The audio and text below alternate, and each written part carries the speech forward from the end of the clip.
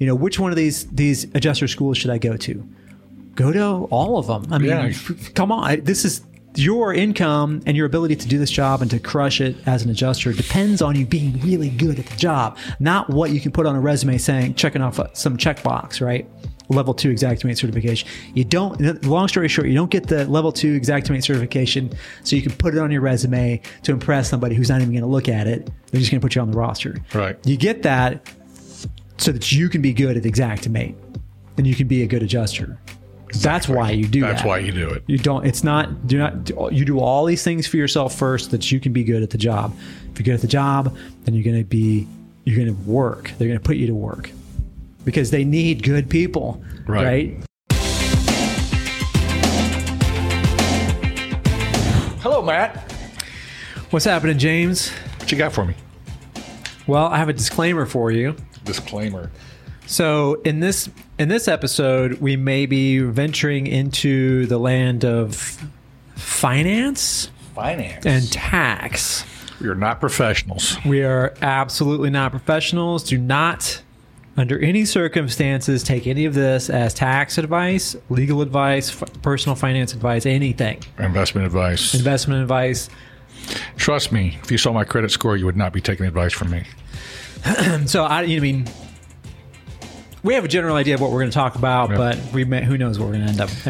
So we're just spitballing. This is for entertainment purposes only, etc. So, all right. Bad Mixtapes commented from YouTube and said, once you have your home state license, what is the next step to become a CAT adjuster, and where do you go for training?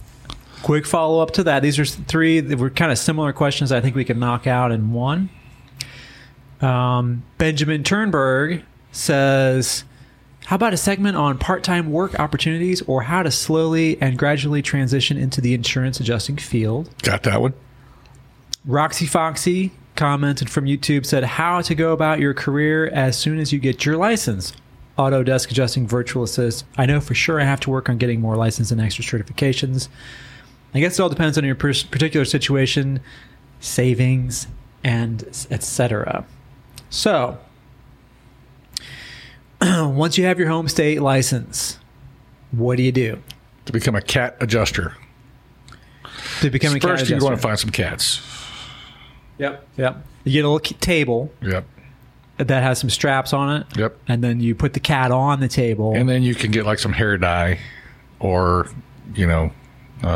that would have kind of never mind. Hair dye? Well, let's get some hair dye. It's kind of adjust the way they look, Yeah, or, you can give them a little massage on the back. That would give them a little adjustment. Like a little chiropractor adjustment. Like a cat chiropractor. Yeah, you could do adjust them that way. So, or what you could do is, because you don't have experience, but it's the first thing you always do. It's the same thing for everybody. Number one is, you have a home state license. That's not enough to become a CAT adjuster.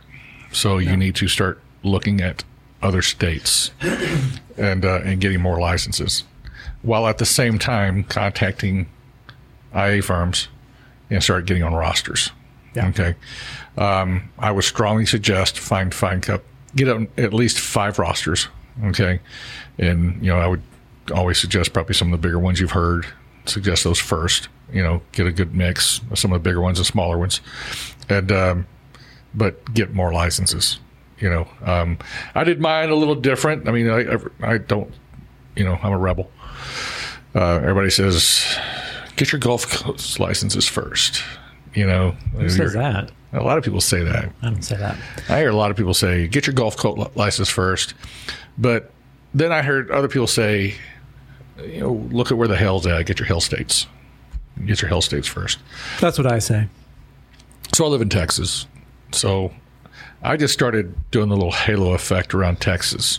And for me, I did next was Oklahoma, and then Arkansas, Louisiana, and then I went to Mississippi, and, just kind of branched out from there, and then Kentucky, and, just covered all the hell states, and got quite a few licenses. And then all of a sudden I realized I didn't have Florida and Georgia recently.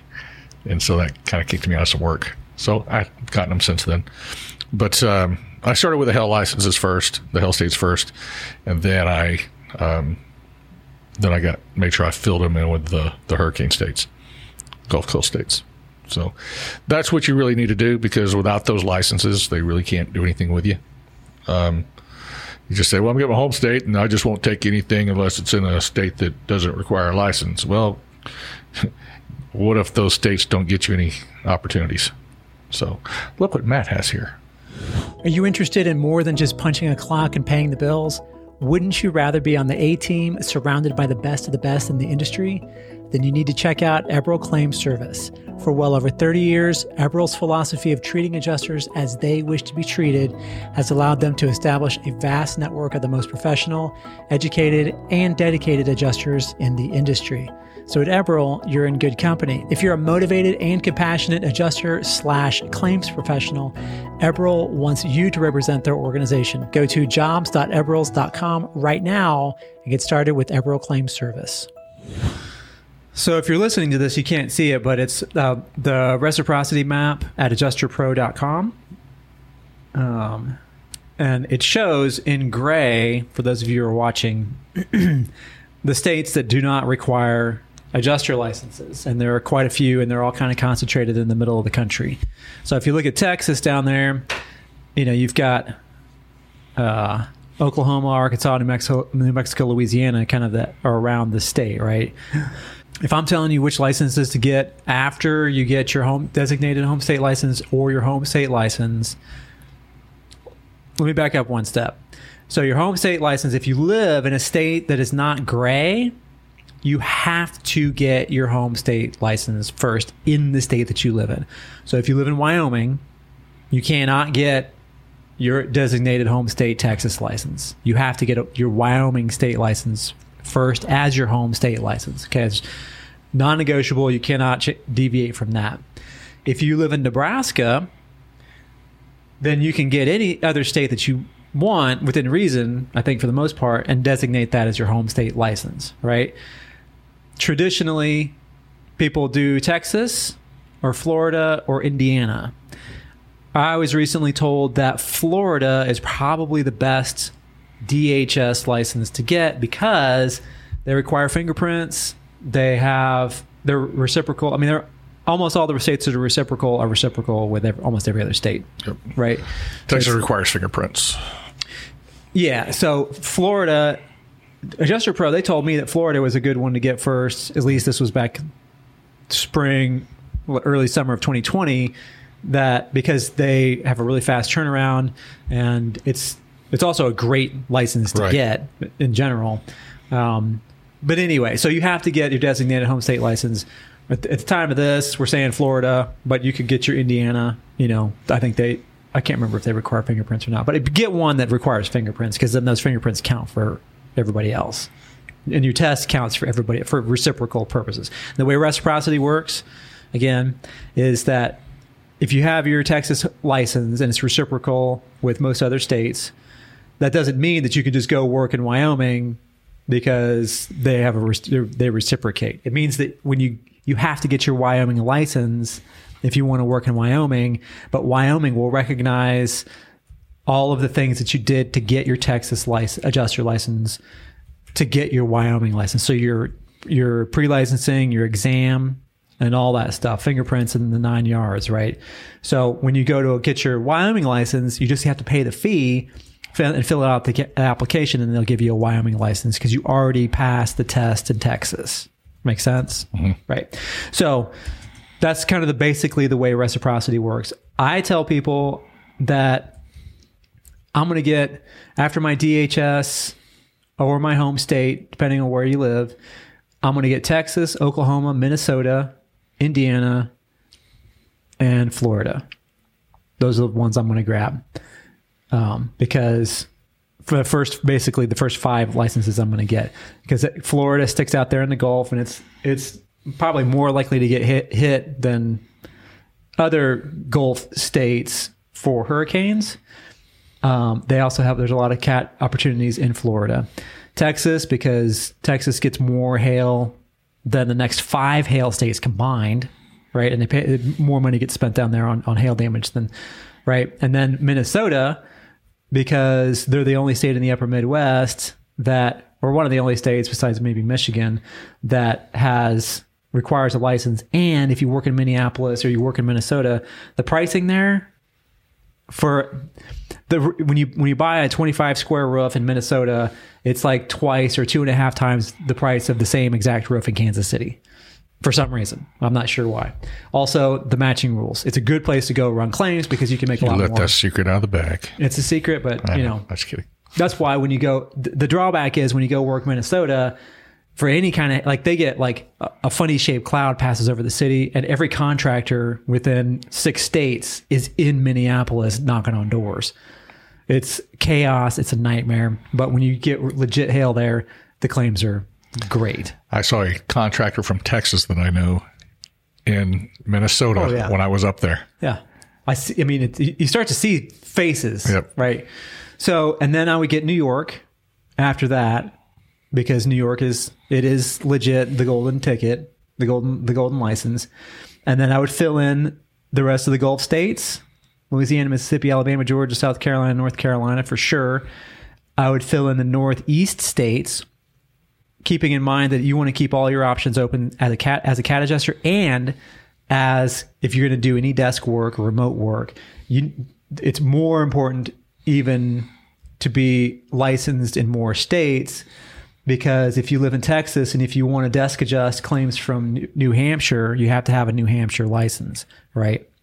And it's densely populated up there, Connecticut. I mean, everywhere up there, that eastern seaboard area is just jam-packed with people in their houses, and they're all insured, right? Most of them. And then I'm going to pick up the Northwest, because Portland and Seattle are big, huge metro areas, and this whole corridor down Interstate 5 down the coast on the west side is densely populated, and they have a lot of need up there. I know that some insurance companies have trouble keeping these areas staffed for some reason, for whatever reason. There's work up there. I've worked daily. I didn't live there. So I was like, well, you got some any daily work? We're traveling in the RV. And I went and worked daily claims up and around Seattle and Portland. That's awesome. For, several months. Right. And then from there, fill in the rest. But I'm going to start with those first 5, which is going to be Texas, Oklahoma, Minnesota, Indiana, and Florida. Throw New York on there, and then start filling in Southeast, Northeast, Northwest. California. I've worked California several times, and I've never had a California license. This is another thing I wanted to touch on with licensing. As a CAD adjuster, sometimes you can work as a emergency. You can work under an emergency license. Some states have them automatically. Other states, like New York, the governor may come out and say, because Hurricane Sandy, for example, they may pop out and say, governor's directive, we're authorizing temporary licenses for 90 days or 45 days or whatever it is, to cost this much to let you do this, that, and the other thing, right? And then you can work under that temporary license.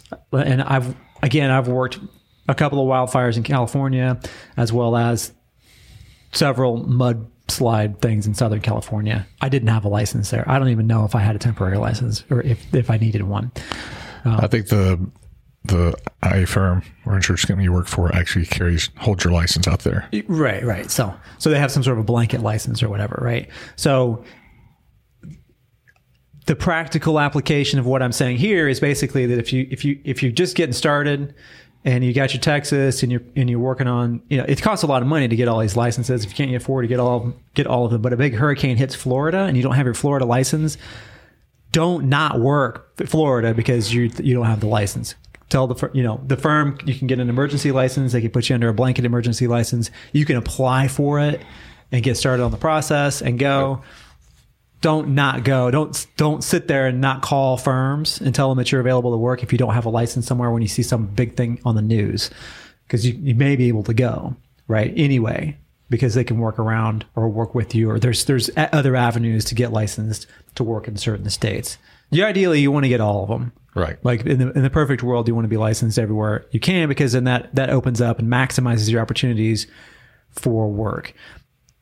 I say get your Midwest, Hail Corridor states licenses first, because your chances are you're going to in your career as a cat property adjuster, probably as a cat auto adjuster, you're going to be in the Midwest doing hail, right? It's the thing that always happens every year.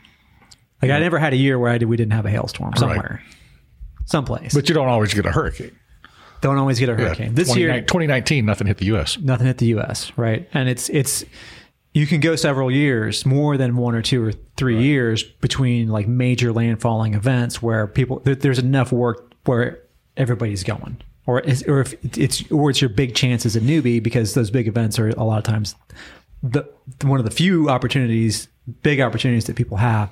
It's a roll of the dice. You don't know. The experts come out and they say, well, this year we're forecasting because of El Nino and all the slide rule stuff that there's going to be 19 named storms, and 11 of them are going to make landfall, and 4 of them are going to be category 4 higher or whatever, right? Always later in the year, as the peak starts to come on in August, September, October, experts surprised at lack of hurricane activity in spite of early forecast. They're almost always wrong. Almost always, right? This is the weather we're talking about. Okay, we can barely predict it out 3 days, let alone a year or 6 months. Let alone 100 years. Well, that's a whole other story. If you're an auto claims adjuster or appraiser, you already know that SCA is one of the top companies that you can work for on the auto side. But if you're a property adjuster who's never done any auto, you may have never even heard of SCA. We've heard of them now. SCA Claim Services is launching their property division, and they're poised to bring their decades of claims management experience and extensive resources to the property side of things. Insurance carriers already trust SCA because they know they will always receive a high level of customer service and policyholder satisfaction. And with literally millions of claims handled in SCA's 4-decade history, carriers trust SCA to help them avoid unnecessary costs by handling every claim, every time, with unparalleled accuracy and a commitment to doing things the right way. I mean, these guys are old school, right? Since 1979, SCA has been exceeding expectations. Only a company dedicated to serving and taking care of people, including their adjusters, can a company like this continue to grow in this industry. Join the team with industry-leading NPS scores and cycle times that has the resources to bring new opportunities for not only auto adjusters, but now for property adjusters. To get started with SCA Claim Services, head on over to AdjusterTV.com/SCA. And while you're there, don't forget to download the totally free SCA Claim Services Field Adjuster Gear Guide. Again, that's AdjusterTV.com/SCA to download the free gear guide and to apply. When you're getting into this work and you're sitting there thinking, well, everybody that I know that's gotten into this, my uncle or my neighbor's uncle, he got his start on Hurricane Katrina. This other person got their start on Hurricane Irma. So-and-so got their start on Hurricane Laura. So-and-so this, hurricane this, hurricane that. I got my start on a hailstorm in Chicago. Those hurricanes don't happen every year. You can't say, all right, this is the path into, and we talked about this a little bit earlier. This is the path. Because these people have the same path, that's the path that I'm going to take into this work. This is the way. This is the way. There's no way, right? Right. There's a general direction that you go, but as far as the path, they wind and twist over each other, and there's a whole bunch of them. There's a whole bunch of different ways to skin this cat, for sure. So if we want to dive into, kind of a good way to do it, where you minimize the opportunities for dead ends or not finding any path, right? Nothing happens. None of these opportunities pop up. There's no hurricane for 3 years. Absolutely could happen. Yep. If you're counting on a hurricane to get started, you're not working for 3 years. You're doing something else. And then you're probably not ever going to do it, right? I wouldn't. So what sort of an expectation should a person have, and what's a good way to kind of minimize the dead ends and have a kind of a path to get into this, to where you maximize your opportunities when those opportunities do come, that you can take advantage of them, be in a position to take advantage of them. What's a good way to do that? So what I did, which, to stop you, would answer Benjamin Turnberg's question about how to slowly and gradually transition into the insurance adjusting field. And those two go hand in hand with each other, which are exactly pretty much what I did. When I got started and I was trying to figure out how I was going to get in this business, not only did I binge watch Adjuster TV constantly, figuring it out and doing all my research, I ended up doing virtual assist, man. I ended up doing, I'll give them a free plug on this one time. I did pilots, inspectors on demand. I contacted them. They said, hey, you've got experience in construction and roofing, and we could use you over here, and so I started doing it, and I did well, and the great part about that is it's an app. You do it when you want to do it.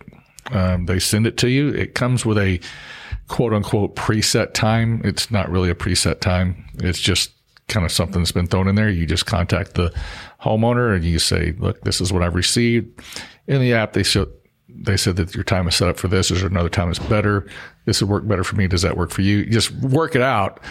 You go when you want to and get it taken care of. Most people are very flexible with the time. They understand that you weren't the one they spoke to, and you just go get and you can start that off part-time.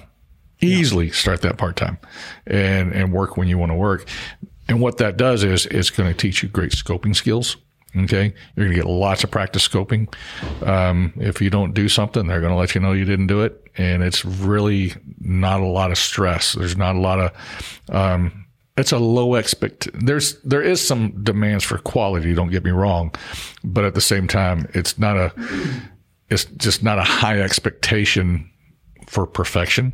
Okay. They want quality. They want everything else, but they know that, hey, you're the guy out there doing this. And, if they need it, you're there on the spot and you can take care of it while you're still there when you get on the phone with the adjuster. A great way to get started part-time. Yeah. Another one is that, if you of course have a background in automotive, you've taken one of the classes out there that you can do, get certified in auto training. Certified auto training and do daily appraisals. It's a great way to get started as well. Again, you're getting contacted. You're setting up your time. You're setting up your schedule. It's a great way to get started. Once you get comfortable with it and start getting more business, then you can make the jump into it. Two great ways of getting started in the business. Auto route, it's hard to get started in that. It's not just, oh, well, hey, I know how to count dents on hail and I know how to estimate a vehicle. If you live in densely populated areas, and I'm going to primarily say like Dallas-Fort Worth where I live, it's almost impossible to get started. I mean, I didn't get started in my home market. I actually had to travel to West Texas and worked out there for several months because there's just not enough work in Dallas-Fort Worth with all the adjusters and appraisers that are there. Oversaturated. It's oversaturated. But by doing what I did was once I got back home and they supported me and I get regular work now. So there's a good ways to get started. There's more than one company out there that does the virtual assist thing. Okay. And again, once you receive your notification that there's something available and you accept it, you just contact the homeowner and you set it up for a time that is convenient for both of y'all. Now, if you receive something on a Monday and you don't have time to do it until Saturday, don't accept that job. Okay. Don't. They still need good cycle times. Right. Okay. But that's still a good way to get started, especially during the spring and summer when your days are longer and you can go after work and do an inspection.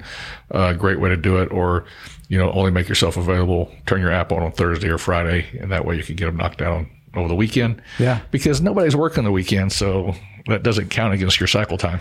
Right. Play the cycle time game. So great ways to get started there. That's like I said, that's what I did. That's where I got going. Of course, I started off on the property side, and it was doing a virtual assist assignment is whenever I had my unexpected dismount off of a roof, and we'll go into that later.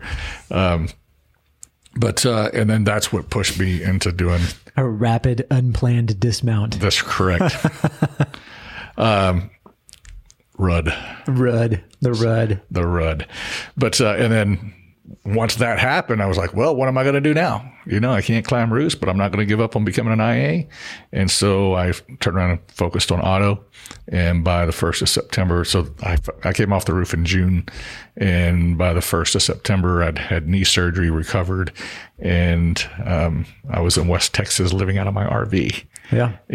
And totally, immersed myself in it at that point. So that's how that went down. But that's a great way to get started. Even doing auto, again, you're doing it on your time, but you need to make sure that you can get out to the shops and things like that in people's homes, especially if the vehicle's at a shop during their business hours. And amazing that a lot of body shops don't work weekends. They're closed on Saturdays. A lot of body shops, if they're open on a Saturday, it's only to deliver a car for a couple hours, and then they're closed. After that. A lot of body shops do that. So that's my suggestion as far as getting part-time work starting off. Outside of that, I'm not aware of anything. There may be other opportunities. I'm just not aware of them.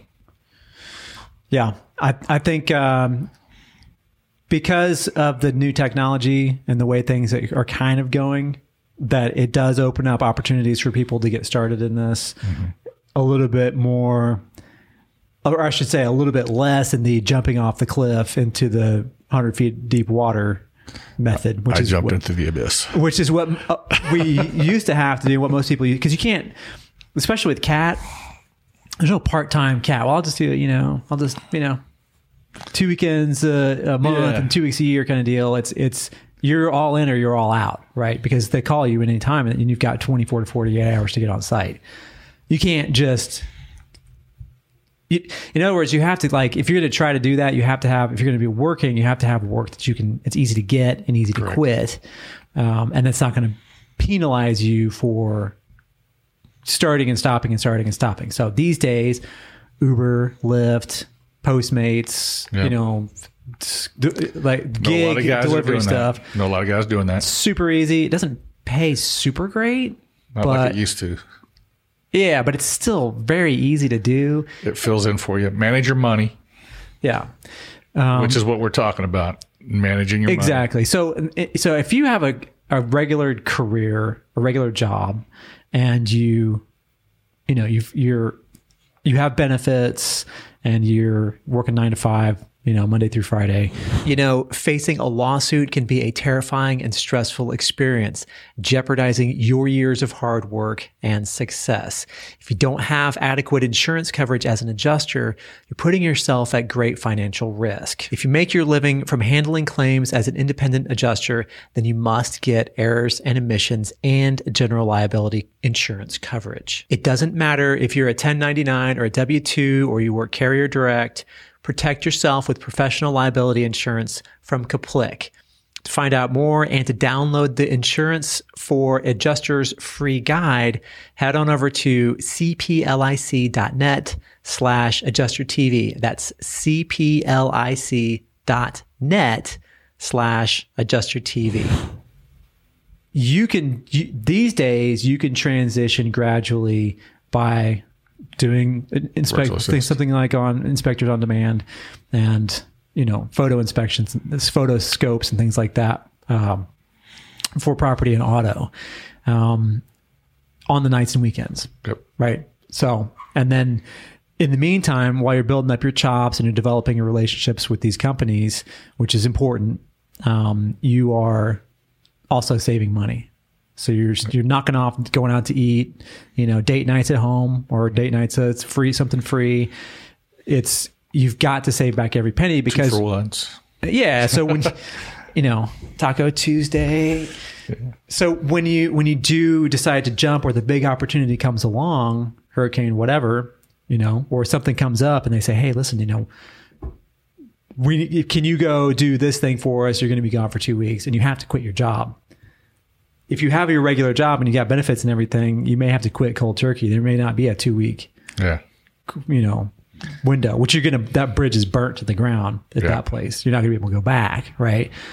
You want to have enough of a cushion there to where you can get out. And then if you only go and work 2 to 4 or 6 weeks and then it's dead for several months, you got to have other work lined up so that you can not be digging into your savings, right? Which is a key and very, very important thing for people to do in general with this kind of work, because you make a bunch of money during cat season and then you spend the rest of the year spending that money, which is what a lot of people, was what I've done in the past, right?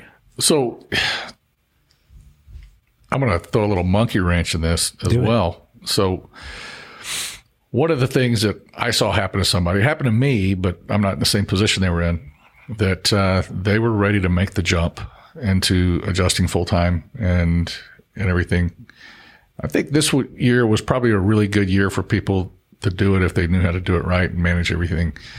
Well, they had a full-time job, sick of it, hated it, looking for the first opportunity to jump out of it, accepted a deployment, walked in their boss's office. They got the phone call on Thursday, supposed to start on Sunday, walked in their boss's office on Friday morning, quit, and then they find out on Saturday the deployment was canceled.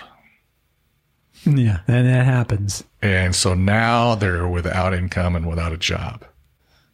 Yeah, and they're watching that bridge just burn and just flames. Yeah, and smoke. and now they're sitting there going, "What do we do?" Luckily, the person had they weren't living totally paycheck to paycheck, and luckily, within about 3 weeks, they got another opportunity. Yeah. Okay, but the panic that this person had, the phone call I received from this person was just of absolute. Just what have I done? Right. And that is a reality, and it is something that can happen. And I will tell you that it happened. I saw so many deployments where a company was told, yeah, you need to have these people start on this day. And they gathered all the people together, and then all of a sudden, boom, it didn't happen. I was a victim of it twice, turned down other deployments only to find out later on that I didn't have any work. But luckily, I found work pretty quick afterwards. But that's so remember. So when you talk about wanting to jump in and become a cat adjuster, okay, there is, and when you're talking about being independent, there is nothing guaranteed. Absolutely zero. There is no safety net. There is no security. There is nothing. Nobody owes you anything except to pay you for the work you did. That's right. Okay.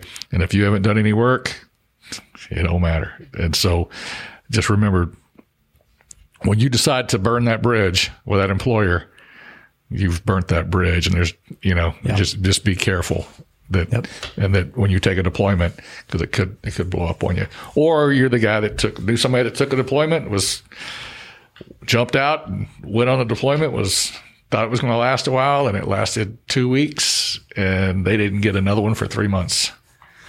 Yeah. And they had to figure out how to make 2 weeks worth of really good money last for 3 months. And I'll be honest with you, for what he was making, I think he probably earned the same amount of money in those 2 weeks as probably would have made on the 3 months at his job. So I think he did okay. Yeah. And listen, I've got a video out about how to change careers after the age of 50. Yep. And in it, I talk about planning that change, that transition. And I think that people have to be realistic about this, right? It's not, you don't jump in from out of one and right into the end of the other one. It's just, it happens, but it's an exception that proves the rule, right? So in other words, the way most people do it is that it takes some time to get into it. It's fits and starts. It may take a couple of years before you finally get into it.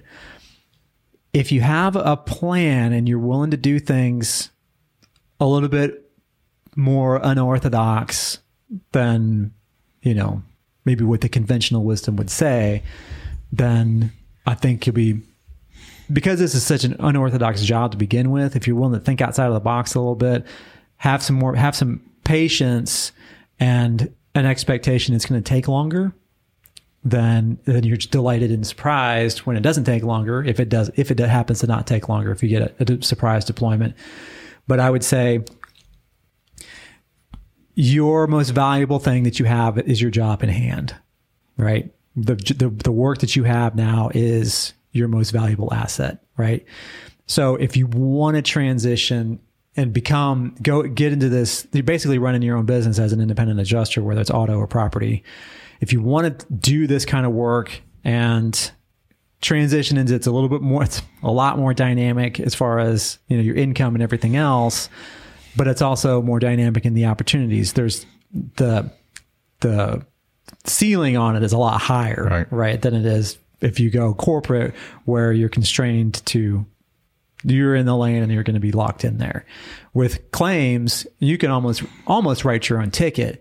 The more efficient you are, the more money you can make, the more claims you can handle, the better relationships you have, et cetera. You can build a career where you're making low to mid-ish six figures, right? If you do it right, because you're your own business. But you've got to, you don't just show up. It's not a 9 to 5. You can't bring a 9 to 5 mentality to it. Also, you have to cultivate the kind of attitude that's going to make you very successful as an independent adjuster before you become an independent adjuster. In other words, I'm going to have, if I'm working a job, I've been there for 6 years. It's a good job. It's okay. I don't mind it. I like the people I work with and everything, but I'm looking at the numbers. I'm running out the numbers for the next 20 years, and I don't see them working necessarily in my favor or necessarily the way I want them to work, the kind of lifestyle maybe I want to get into, right? So I'm looking for other opportunities. I'm looking for other jobs, other careers, other potential ways to earn a living. Oh, look, we got insurance claims. Maybe you meet somebody, neighbor's friend or the neighbor, hurricane shows up and he's packing his pickup truck up and he's got a ladder on top of it and he's pulling on the driveway. And like, hey, where are you going, man? Oh, I'm going down to the hurricane. 4 months later, he comes back with a brand spanking new pickup truck and a new ladder and everything else and a bunch of, he's making it rain all over the place. What did you do? Tell me about that job. I want to do that. It sounds awesome, right? If you decide that you want to get into it and do it, then, and you've got this good job that you're already making a good income on and you're able to save some money, you're making more than your expenses, right? I'm going to say, be prepared to save back as much money as possible. I mean, if we want to talk about a minimum, I'm going to say a minimum amount of time, not a minimum amount of money. The minimum amount of money that you can save back that will cover you for like a year, a long time, not like 3 months, not 2 months, not 6 months even, but I would be looking at years. Like, how much money can I save that's going to feed my family, cover all my, all my debts and all my everything I got to pay for at least 12 months, at least, right? And I'm going to stay at that job until I have that amount of money saved up. My wife, she's got a job too. We're both saved together, right? If she's not working, then maybe there's something that she can do part-time or if it's vice versa, whatever it is.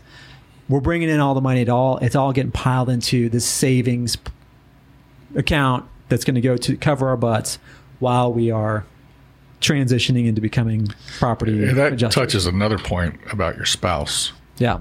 If you're having to sell your spouse on you doing this job and this career, probably going to put a big old damper in your relationship because your spouse has to be on board 100% with this because it takes a lifestyle change on both parts. It takes a sacrifice on both parts. Here's basically what happened with me, and this is how I knew it was something I had been looking at for a long time. It wasn't something I just woke up one day and said, well, I think I'm going to become an adjuster. My initial exposure through it was through a friend of mine I went to high school with, and I was looking at doing it, and then some health issues came up that kept me from it a little while, and then finally I was in that position where I thought, this is what I want to do. And so I had gone back into the car business for a little while and was just absolutely hating it. It was sucking the life out of me. And I was talking to my wife one day and said, this is what I've been thinking about doing. And she goes, well, what's it going to take for you to get your license and get started? And I said, well, there's this website I can do my training and get my license, and it's going to, or not my license, but to get my test done.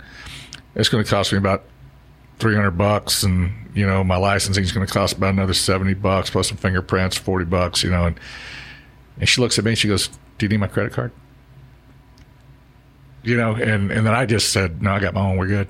And You ever feel like you've been thrown to the wolves by the IA firms you work for, like you're just a number on a roster? Wouldn't it be nice to work with a firm who's big enough to get plenty of work, but still small enough to know you by your first name? Then let me tell you about my friends at the Oklahoma-based IA firm Pacesetter Claims Service. Founded in 1997, the thing that sets Pacesetter apart is their relentless pursuit of excellence. They hold themselves and their team of adjusters to a higher standard of quality. And now with their advanced all-in-one claims platform called Evo, you'll get a real-time Uber-style map and communication link to the insured, automatic messages sent to customers throughout the process, file review automation, and a fast, accurate scope with Pacesetter's partnership with Hover. Hover is integrated directly into Evo, making for a smooth and seamless field scoping experience for you as the adjuster. Technology is moving faster than ever, and Pacesetter is right there at the cutting edge. And Pacesetter is bringing training to a city near you. Check out their summer tour dates at AdjusterTV.com/Pacesetter. So she was 100% on board and supported me 100% through it. And I will tell you that, when we went through those first few months, and then if she wasn't, because I jumped into the abyss. I just, right. I'm doing this. We were in a good position, so it's not like, once my income was gone and we were going to get foreclosed on or, lose everything. But it was just the fact that she stood behind me. She said, this is what we want to do, and this is what I want you to do. And she stood behind me on it. If it hadn't have been for that and it got tight and she knew that she had to change her spending habits because things were going to get tight for a while, and she was willing to sacrifice and do that for me, okay, then if your spouse doesn't have that same attitude, then it's going to be extremely, extremely difficult to save that far, to get to that goal and everything else. So make sure that your spouse is 100% on board. Yeah. Because if you're the only one saving and she doesn't want to change her lifestyle and change her spending habits or his spending habits, and it's just not going to work, man. And you're going to be fighting all the time. And then when you do hit the road and you're making money, but you're gone, and she's now having to take up the slack for the things that he has to take up the slack for the things that the other person used to do at home, and that causes stress on them because you're not there. And then all that money is going in the bank account, and they're seeing all the money in the bank account, and they start spending the money. Because I've known this didn't happen to me, this happened to other people I knew. They're putting large amounts of money in the bank, and their spouse is seeing it, and then the spouse is spending the money or thinking that that's all this extra money, and then all of a sudden they come back in town and there's no income for a month, and then the money's gone because they had money and they spent it. Apparently there's a lack of communication. They didn't understand that, hey, yeah, I'm working, but that doesn't mean this work is going to continue. And so you have to budget, and you have to keep a budget. Yeah. Just because you go from making, whatever you were making before to 15, 20 grand a month, on your first cat, well, that doesn't mean you're going to make that every month for the next 12 months, for the next 7 years. It's just, it doesn't work that way, but you got to change that. You got to just keep your budget, keep living frugal, and I would say even once you first get started, and I had a fantastic year. My first full year out, man, I couldn't have imagined accomplishing what I accomplished. But then, hey, now you're sitting there in a situation where you're looking at it going, well, all the storm seasons are over. Welcome to the off season, James. Yeah, the off season's here, and so I'm probably not going to see anything until March. I might get lucky and get a desk assignment or work some dailies, and I'm working dailies, but now the money's in the bank, and I got to make that money stretch, to the next season.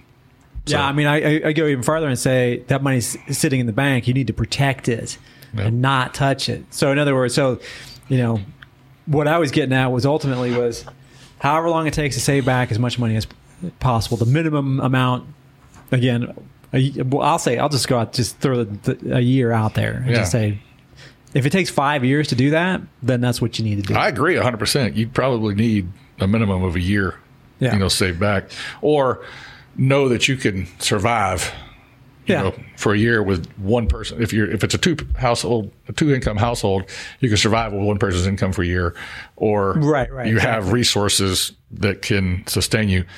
Worst thing you do though is to go in debt to get into this career. Don't do it. Okay. So then don't mortgage your house. Always be having in your mind that you've got to be able to pay your bills.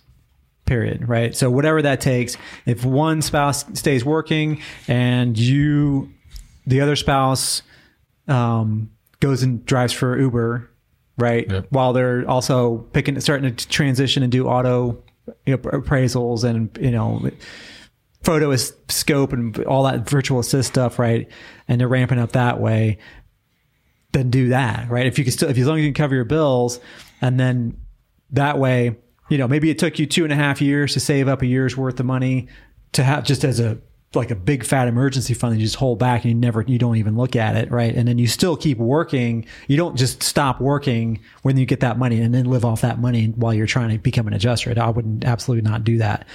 Quit your day job, put your 2 weeks notice in, be cool. Don't burn that bridge because you may have to come back. Right. You may have to come back, right? Then protect all the money that you save, those big chunks of money. When you go work on CAT, when you do finally get a CAT, which is going to be, and at the very beginning of this, you said, one of the first things you need to do is get a license and then apply at firms. I agree with that, right? Even before you get training, even before you get an Xactimate certification, go ahead and get on the rosters. Yep. Why? Well, first of all, when you apply at these companies, they're going to look at your resume, but they're not going to it's not like applying at other places. You can get on a roster with literally nothing, even without a license. You can't get deployed, right? Even though you're on the license or on the roster until you get a license or you get some licenses and you start picking up other training, right? Which you've got to do on your own, right? It's incumbent upon the person, the adjuster, to take care of all their own training, no matter what, because the better you do at the job, the better you're going to do at the career, right? So don't sit there and say, well, I want to go work for this company because they have free training, or I want to go do this. Which one of these adjuster schools should I go to? Go to all of them. I mean, come on. This is your income, and your ability to do this job and to crush it as an adjuster depends on you being really good at the job, not what you can put on a resume saying, checking off some checkbox, right? Level 2 Xactimate certification. Long story short, you don't get the level 2 Xactimate certification so you can put it on your resume to impress somebody who's not even going to look at it. They're just going to put you on the roster. Right. You get that so that you can be good at Xactimate and you can be a good then that's why you do that. That's why you do it. You do all these things for yourself first so that you can be good at the job. If you're good at the job, then you're going to work. They're going to put you to work. Because they need good people, right? I just totally lost my train of thought. You're okay, man. We love you, man. Okay. To what you were saying, when you get on a roster, all you are, okay, and we've touched on this in a previous discussion, you're a resource for them, okay? Yeah. You're a resource that they have to go to, okay? When you're new, okay, you were so far down the roster, okay? You're at the bottom of it. Managers we talk about the first call list. Yeah. Okay. Managers have people they like. So whenever they get assigned to a storm, they've got a list of people who immediately they're going to send to recruiting and say, get these people in here. Okay. Or whoever makes the phone calls. Dispatch. Get these people in here. These are the people I want if they're available. So you're not going to get that first phone call right off the bat.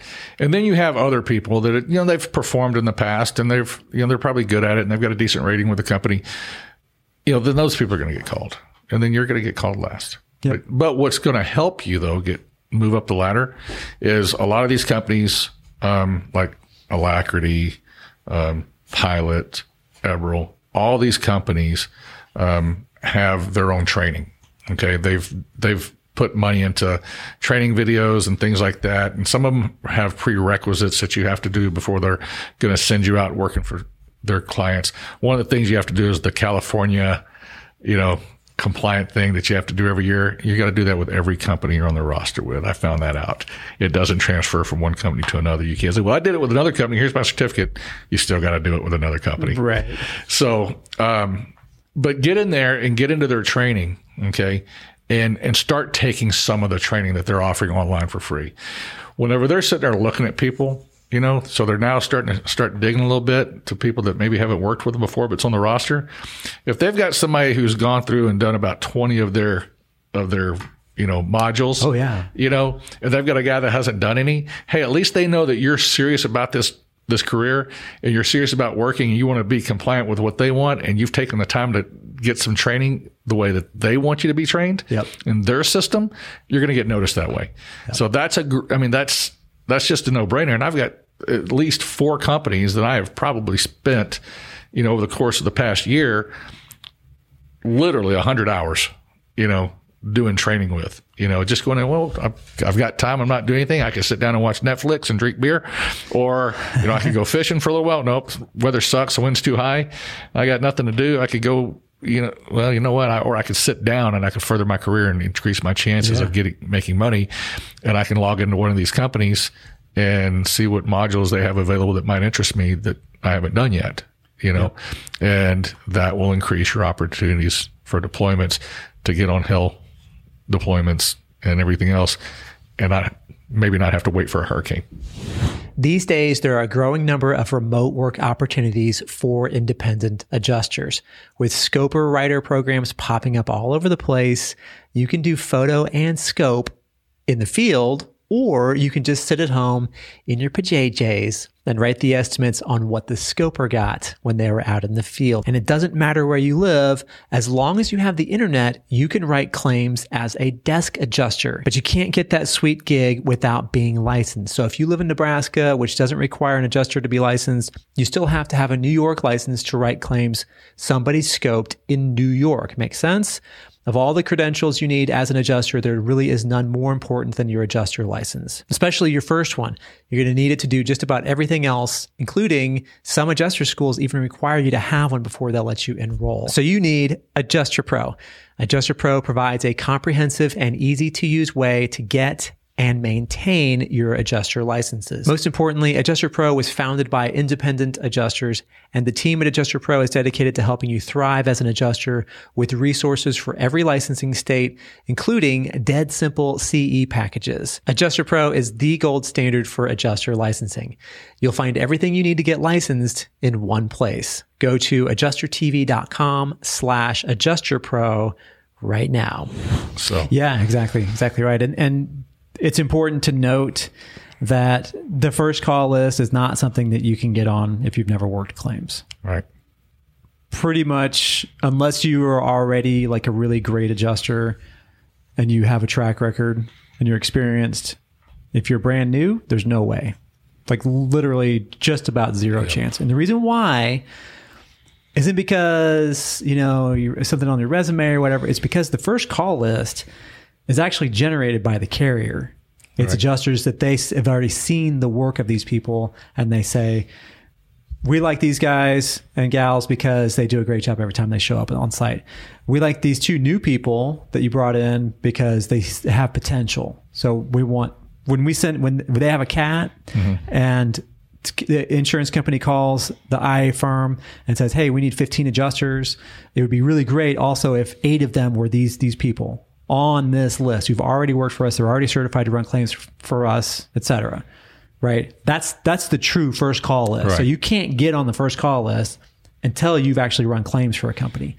And again, if you're already an experienced adjuster, then you're probably going to be known anyway. And if you've got 9 years of experience doing all different kinds of claims, absolutely they're going to send you. It's not that you're not going to get on the first call list that way, but the IA firm knows that you're experienced. They're going to put you on this. And then, so when we talk about training, when these big companies, Alacrity, Eberl, Pilot, Renfro, all these companies, when they offer free training, there's 2 different kinds, right? There's the learning management system stuff, the LMS stuff that's on their websites that Jane, you're talking about, right? So like you go on pilotcat.com, there are probably thousands of hours of free probably anything you ever want to know about anything to do with claims on their website. And they spend a lot of money on that, and they have trouble getting people to get in there and take advantage of that. It's right there. It's free. You just got to you get on the roster, you just log in and just start watching videos, looking at this training, right? The other kind of training that they have is when they say, hey, come up for 3 or 4 days or 5 days or 2 days or whatever it is, we'll teach you some Xactimate, we'll teach you scoping, we'll teach you this, that, and the other thing.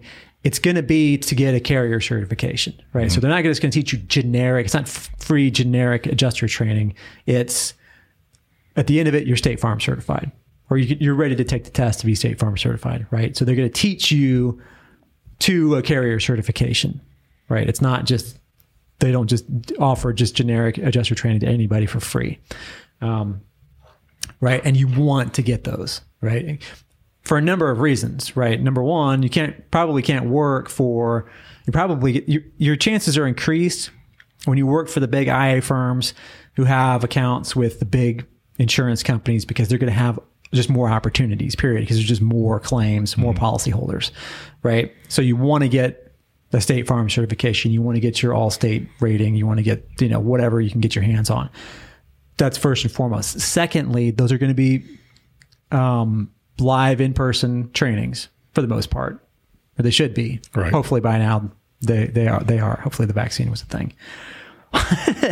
So those are also outstanding networking opportunities, right? Yep. Because the trainers, they're looking at the people in class. They're evaluating people in the class, and they're not just evaluating them based on their scores or how well they're doing on the tests or the whatever. They're watching them. They're seeing how many questions that person asks in class. This is what trainers tell me, right? We want to see somebody who's got some spark in there. They get excited about it. They're the first person sitting down, and they're always got their hand up, and they're trying to answer questions because they read the material the night before, right? They're into it. They're all in. They're ready to go. They're super excited.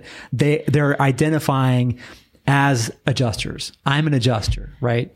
Even though they've never handled a claim before, they have changed their identity, or they're starting to make their identity be, instead of I'm a body shop technician. Right. I'm a receptionist, or I'm a dental hygienist, or I'm whatever. I'm an adjuster, right? They're ready to go, right? That person's going to get attention. That person's going to end up on a much shorter list of newbies who have potential. That companies like State Farm, not every carrier does this. Some of the bigger insurance companies have a requirement that IA firms, when they send people, they have to send at least 1 or 2 new people. It's part of their contract. Like State Farm, I think, says something like 2 new people, depending on the size of the cat. This may have changed, of course, since I was told this, right. But they're required to, because they want to always keep fresh people coming in, because people retire out, right? Because the average age of an insurance adjuster is 50 something. It's our age, right? It's in their 50s. So they want to have new people coming in. They want to be able to develop new talent and always have, it's right. Security for everybody, right?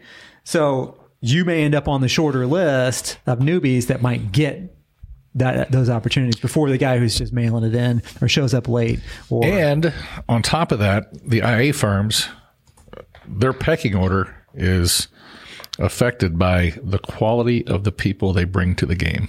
Oh, absolutely. Yeah, because more than one IA firm will run claims for one carrier. Right. So what will end up happening is, if they're just sending in just like, Bob the body shop guy who's now decided he wants to be Bob the builder and do construction claims. Yeah, Bob the adjuster guy. But yet he totally failed at it, because whenever he was in the class and certification classes, everything else, he was just on his phone and not paying attention. Yeah. Had walked in late from every break, everything else. They bring that guy who's not showing any interest, and then he totally fails out because he didn't really pay attention in class. Well, that affects that IA firm and their rating. Yep. And it's a big, big deal to them. So they want to make sure that they've somewhat vetted you before they send you out. But again, when you get in major cat situations like a hurricane, you just need a pulse. Listen, I'm going to tell you, I love the guy with the stories. He's a good guy. This is a guy with great customer service, but sometimes he's also the guy that interrupts the instructor or interrupts the store manager while they're giving a presentation. Oh yeah, well, I remember that. He just starts talking, just like right in the middle of a meeting or in the middle of class, telling a story about how, when he knows about a thing, when he did a thing, or disagrees or asks.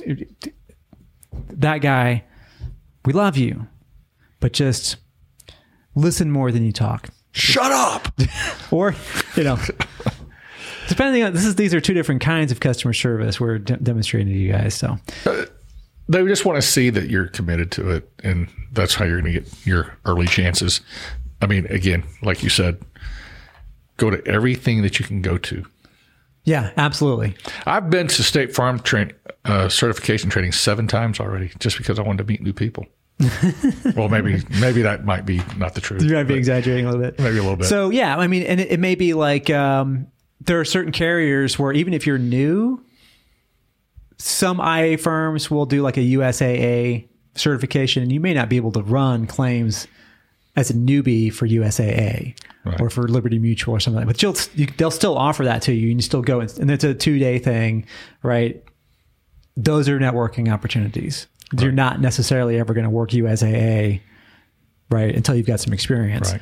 But NFIP things, same deal. I did some of those in the beginning. All of them is an opportunity to go to Colonial in Lexington and sit through a couple of days, and then chit chat with those guys afterwards, or over the break, walk up and start talking to the person who's giving the presentation and just interact, network. I will tell you it's the only reason that I had such a great start to my career was because of going to events, meeting people, remembering people, and networking and creating those relationships. The more things you do, just stay busy. Just, find, if it's important to you, you'll find time to do it. So, well, I don't have time to go to a conference. Well, I don't have time to go to some meet and greet, or something like that. If it's important to you, you'll find time to do it. And if you're not finding time to do it, then just go ahead and go find something else to do. It's important. The thing, but the reality is that, if it's not important for a person to do that kind of thing, to get started in a career like this, it's every career can benefit from that kind of, you can advance a career by doing all this stuff that we're talking about. So, love this business, man. Freaking love it. I do too. It's like, I guess I wouldn't have started a YouTube channel if I didn't care about it. It's like crack. Can't shake it. Yeah. So, I mean, and as far as like, once you do get work, and once you've started to build relationships with companies, and you are going out on during cat season, and then storm season's over, at the end of October, maybe in the first couple of weeks of November, you find yourself at home to go through the holidays. This is kind of the way my years kind of went. Do the holidays, and then you get into January, maybe go on a couple of week vacation. That's usually if I'm going to go on vacation, I'm going to go then. And then you're sitting on your rear end. You spent some money traveling around to visit family and stuff, and then you spent some more money traveling to, go sit on the beach. And then you're sitting on your rear end until March. Depending on how late the storm season gets started, it might not get started until May, right? I think this year it was almost April. Yeah. So things really kicked in. You have to, the money that you made the summer before isn't like, you can run your personal finance however you want to, but let me give you some advice, everybody. Are you new to the industry and wondering how you can get started as an independent adjuster with little or no experience? I mean, how can you get any experience if you can't get any experience, right? It's a problem as old as time in any profession. Well, you may have heard of the IA firm and insurance recruiting specialists at the Best IRS. The IRS stood for Insurance Recruiting Specialists. However, the Best recently did a complete rebrand that better reflects their company goals, changing their name to the Best Claims Solutions. Because there has been a considerable increase in task-driven solutions requested by the Best Claims' clients, adjusters can now get their foot in the door and gain experience with the Best Claims Solutions, the Best Inspect program. Not only that, But the Best Claims also offers continuous training to you, the adjuster, and their compliance department helps keep you current on your licenses so you'll never find yourself hitting the pause button on a deployment while you re-up your licenses. When you sign up for the Best Claims' roster, you'll be in contact with a dedicated recruiter who will learn more about your skills, experience, and areas of expertise. And once you're onboarded, anytime that there's an opening that fits your skill set, you'll get a call right away. At the Best Claims, their services are 100% completely free for candidates. Once you're on the roster, you'll have access to independent adjusting opportunities around the country so that you can select what's right for you. Get access to the totally free Top 5 Tips for Preparing for a Hurricane Deployment video guide over at AdjusterTV.com/thebestclaims. Watch the top 5 tips for preparing for a hurricane deployment for free right now by going to AdjusterTV.com/thebestclaims. Protect the money that you made on CAT. There's a way to manage your finances to where your percentage of money goes off for taxes, percentage of money goes off for personal living expenses, rent, mortgage, food, utilities, all that stuff, right? Percentage goes off to storm expenses, percentage goes off to savings, right? There's a way to manage your money in that way so that money gets all squared away. So when tax time rolls around, you don't get the IRS hitting you in the forehead with a hammer. When you get off CAT, I would strongly encourage you to take a couple of weeks. It takes, usually if you have a long storm season, it took me 2 weeks to come down off of it, to stop with the constant, to just relax. And then you may need to, stay up late, go out with friends, sleep in, whatever you got to do, guilt-free, don't feel like you have to go home and suddenly jump into being the world's best, whatever. Just take a break. That's my point. Take a break and then ease back into your life, right? You got responsibilities, but if you can tell, I'm not the kind of guy that sits easy.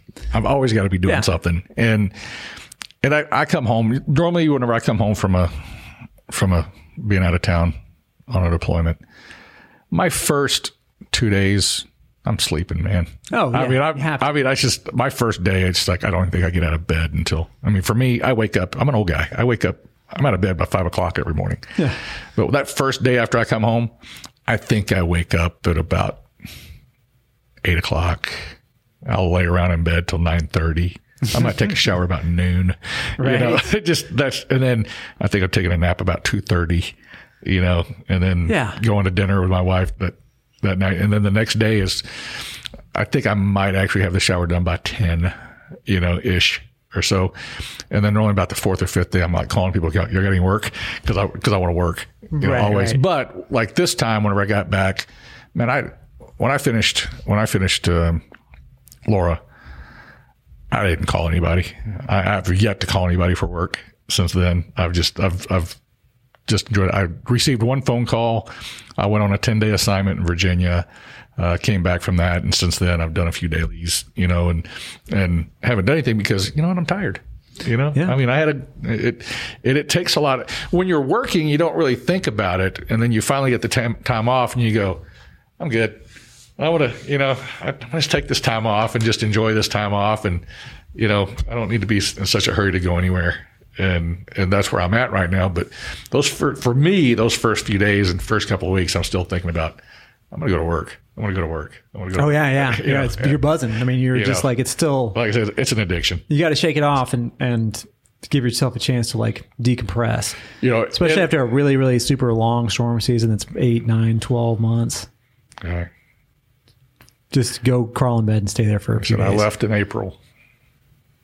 And finished in November. Yeah, that's a good run. That's a nice. So that's a typical storm season. I was never home for more than.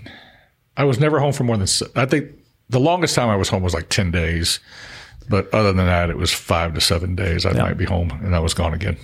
It was fantastic.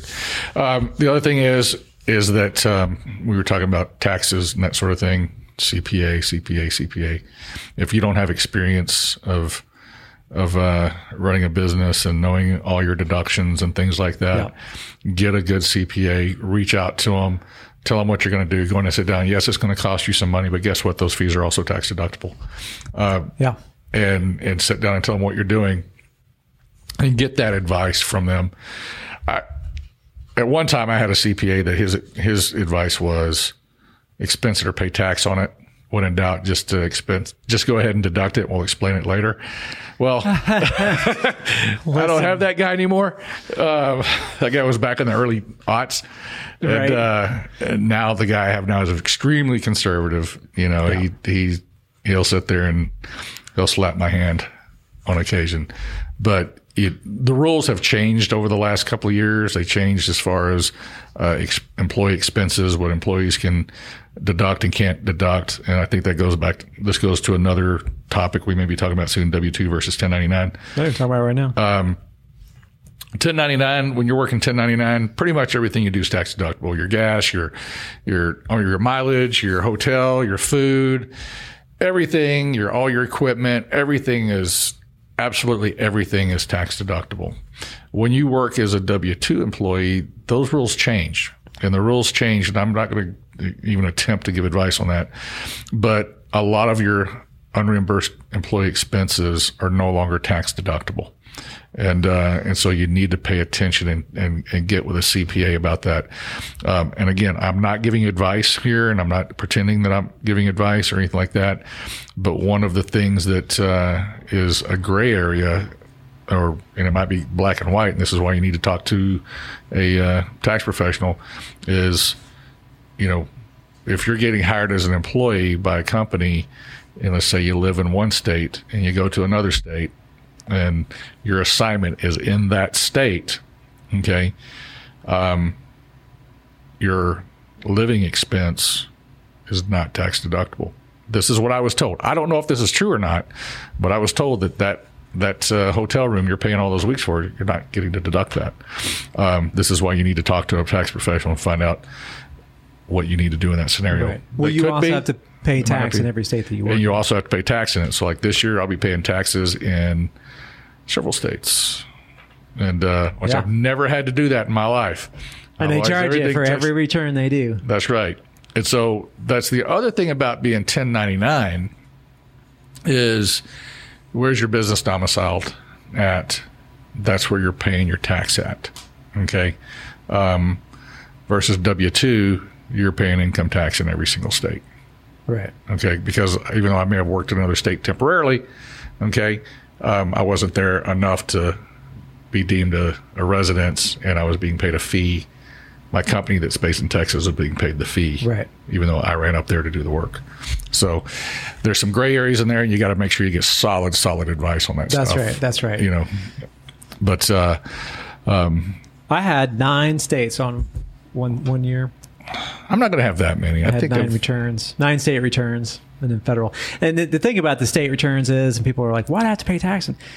You get credit for tax paid. So you're not going to get double, triple, 9 times taxed on the same. So if you paid like $5,000 into Louisiana, well, that's $5,000. Not a tax credit, but it's a deduction. Get a CPA. For sure. And not just, H&R Block is great and everything, but I would say get a CPA. Get a somebody who does good tax professional. If not a CPA, a tax professional that you can trust. Yeah. And that's the best way to go. Again, anything I said here today is not advice. I don't know what I'm talking about. I let my CPA tell me what to do. We're clueless, frankly. And I just let him tell me, here's basically what happens is, here's my stuff. And then he'll call me and ask me some questions. And then it's, here, sign this. Yeah. And send me a check. That's it. And send me a check. That's the way it works. Speaking of which, I had this one where I got audited by the IRS. Did you really? Twice. Oh. But it's one of those things. If you get audited, and I think it's fairly common for adjusters to get audited, we had been kind of moving around a little bit. We were full-time in the RV, and the IRS had sent some letters. Whoa. Right? And so when I finally got a hold of somebody, after I stopped freaking out and losing my mind and losing sleep for a week. When I finally got a hold of somebody, they told me, and they're pretty cool about it, surprisingly. They said, listen, if we send you a letter, like it's in, when it first gets flagged for an audit, it's for whatever reason, it's in this department, in this whatever area, zone, division, right?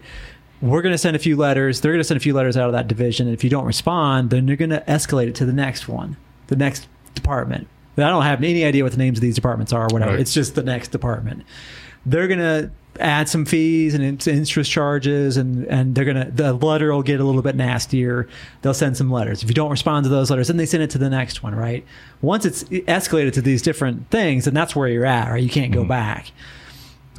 They said the reason I was audited, and the reason why I got escalated up to the third or fourth or whatever it was department, is because I never got the letters. They sent it to some old address that I wasn't at anymore. I hadn't lived there for years. I have no idea why.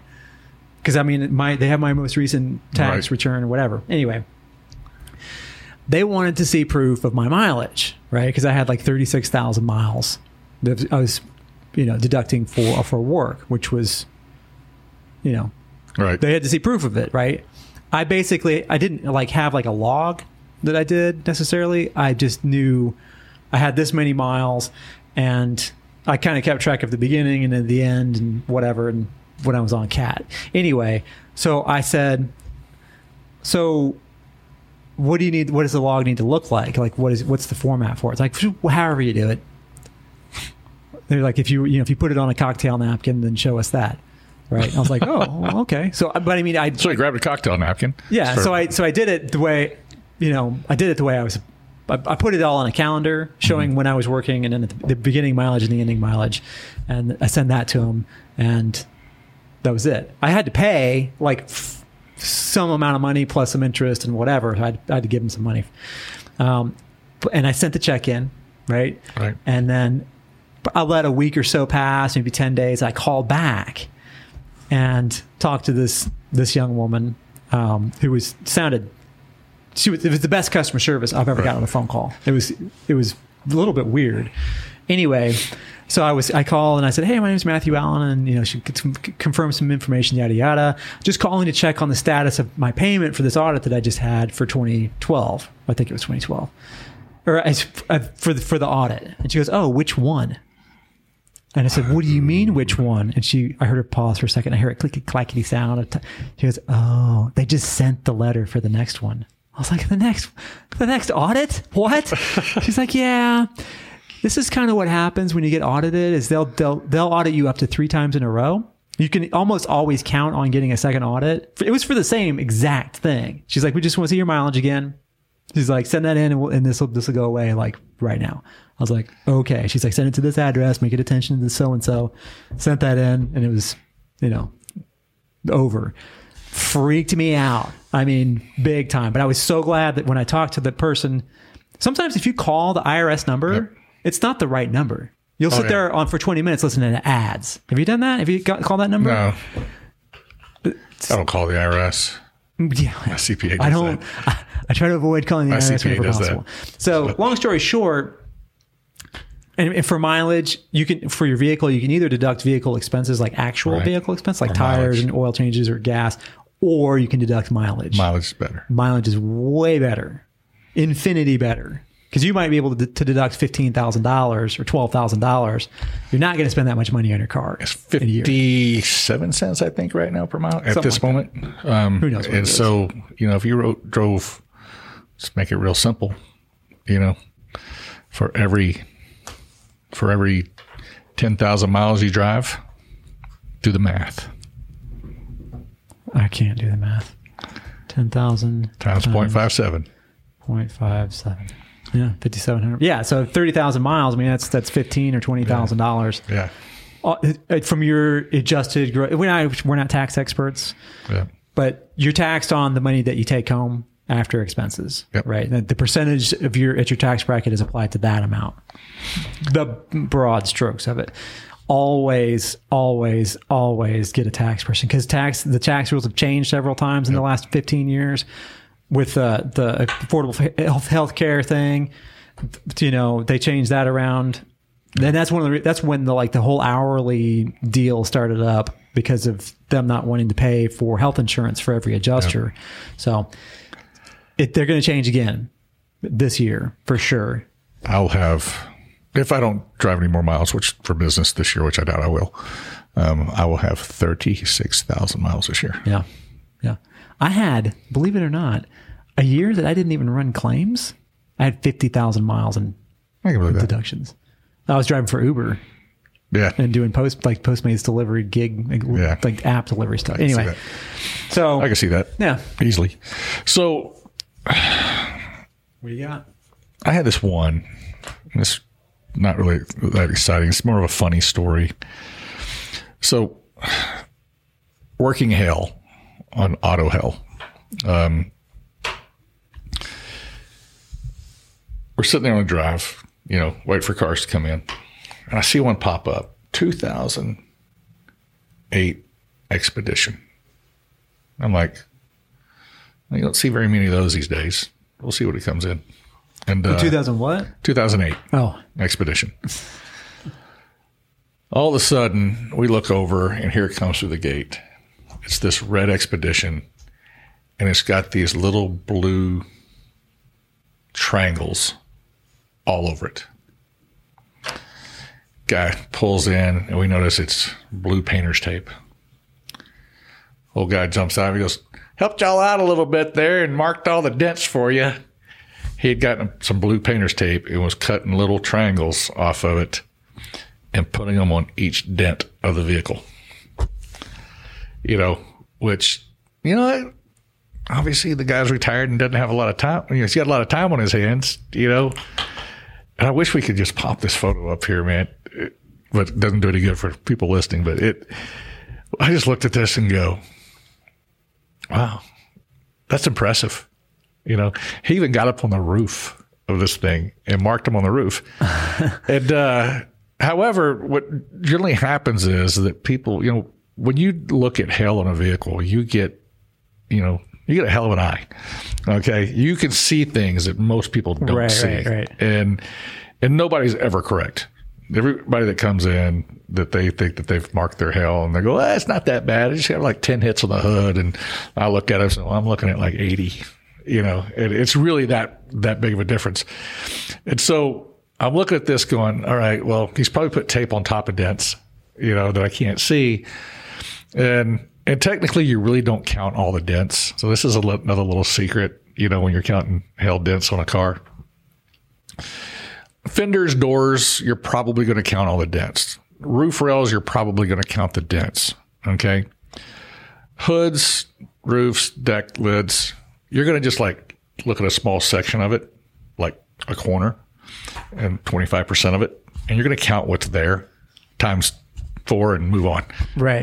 That's really the way it works. And you're going to be so accurate. You're not. And when the techs go to look at it to repair it, either you're spot on, or you might be a little off, a little low, a little high. But overall, you're going to be there. And even if you are, off, you went too low, the tech's not going to complain about it. He's just going to roll with it and go. Oh, they just want to make sure you get your dent counts correct. Right. Make sure you get your oversize correct. That's all the techs care about and the shops care about. Anyway, we get through this thing, and so I counted his dents on his hood just to humor it. The guy actually put 101 pieces of tape on the hood. 101 pieces of tape on the hood. And I looked at the roof. I'm like going, I'm not even going to attempt to count. But it was just this old guy just said it. And so sure enough, I'm looking at that, going, I wonder when I'll ever see that again. Next day, this guy comes up and he's in a Lexus. It's the SUV 350, whatever it is. Mm-hmm. He's got clear tape that he put on top of each dent that he thought was each dent, Right. And it was like, you got to get all that stuff off there, right? The blue planer tape is a whole lot easier to take off, right? But he put clear tape all over it. Tape. And it's just funny that people do that stuff, and the stuff that you see, and again, people have never done this before. They don't go through it. They don't know what to expect. They want to make sure they get taken care of correctly. So they want to kind of help point you in the right direction. But also the most irritating thing is whenever you're actually out. It's just like with homeowners.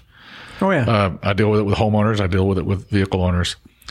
They're puppy dogging the heck out of you, man. They're following you around, you know. And I have this spiel.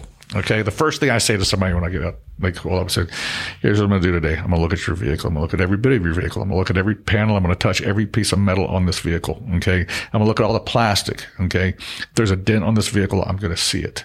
Okay, if I do happen to miss it and I'm not correct, what's going to happen is that the place where you get it fixed will send in a supplement and we'll address it at that time. I said, but I'm pretty good at this. I'm probably not going to miss it. Okay, but I'm not perfect, but there'll be a supplement. Oh, well, I want to make sure you look at the roof because right. There's some dents up there, and on the quarter panel back there, the rear fender, you'll get some. Okay, not a problem. They get out of the car, and as you're like looking, counting dents in one area, they're gonna go. They'll be pointing. They'll be pointing at the different. Like, make sure you see this. Right. Oh, did you see the molding around the door? I haven't got that far yet. Oh, okay. You know, and you're of course, I always start on the front left corner, work my way around. I'm going around. I start front left corner. I'm going around. I'm on the opposite side of the vehicle. Did you see this on this side over here? You know, like, I'll be there in a minute. You know, and it's yeah. Well, you know, people, they just. And when you're walking around somebody's house after a hailstorm, and you're inspecting the house, and they're pointing at the gutters. You know, yeah. Did you see that up there? Here's another one on the downspout. Yeah. Oh, by the way, there's some dents on my smoker out back. Oh yeah. Yeah. Okay. Let's go out there and look at it. Well, there's no dents on it. It's just hail splatter. Yeah. It didn't dent, you know, but they want to be compensated for the hail splatter on it. You know. So yeah. I'll tell you what, man. I'm going to buy you some. I'm going to buy you some car wax, and if you just go over the top of that smoker with it, guess what? It'll buff it right out. You'll be good. Okay, thanks. Yeah. So that's all I got. Right on. I guess it's time for dad joke time. Dad joke bingo. All right. You know, I had 2 dogs. I didn't know that. Yeah, they're named Timex and Rolex. Great watchdogs.